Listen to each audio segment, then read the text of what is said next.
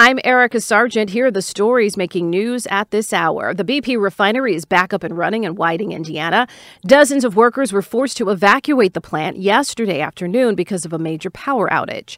As a safety measure, fires typically seen shooting out of the stacks were increased to burn off extra oil during the outage. Right now, a group trying to remove former President Donald Trump from the Illinois primary will take their case to the Cook County Court.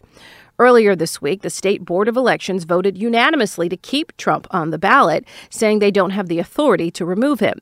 This has been playing out in over a dozen states that want to remove Trump over his role in the January 6th Capitol insurrection. Turning to the weather, mostly clear tonight with patchy fog, a low of 31. A warm weekend ahead with temperatures running 10 to 15 degrees above average. Join us on CBS 2 and CBSChicago.com for news updates around the clock. I'm Erica Sargent.